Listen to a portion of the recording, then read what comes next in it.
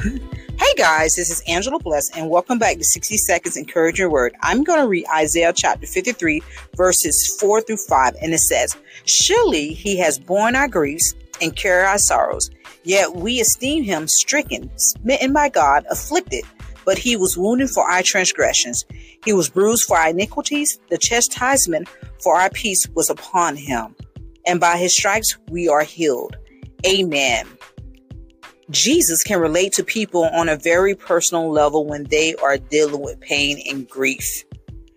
Anytime that you may be going through something or you think someone's doing you bad, they did it to Jesus first. Anytime you're going through anything in life, know that God cares about you. He may not come when you want him to come. And I say this all the time because I deal with this a lot of time. He may not come when you want him to come, but he's always on time. So whatever situation you may be facing today, I encourage you to speak positive out your mouth. I encourage you to continue to think positive and do it it takes one step at a time. It's not going to all happen all at one time, but one step at a time. Anytime you're feeling down, low, or even sick in your body, just pray over yourself. Continue to speak life over yourself. Continue to pray for others and this world. In Jesus' name we pray. Amen. Love you.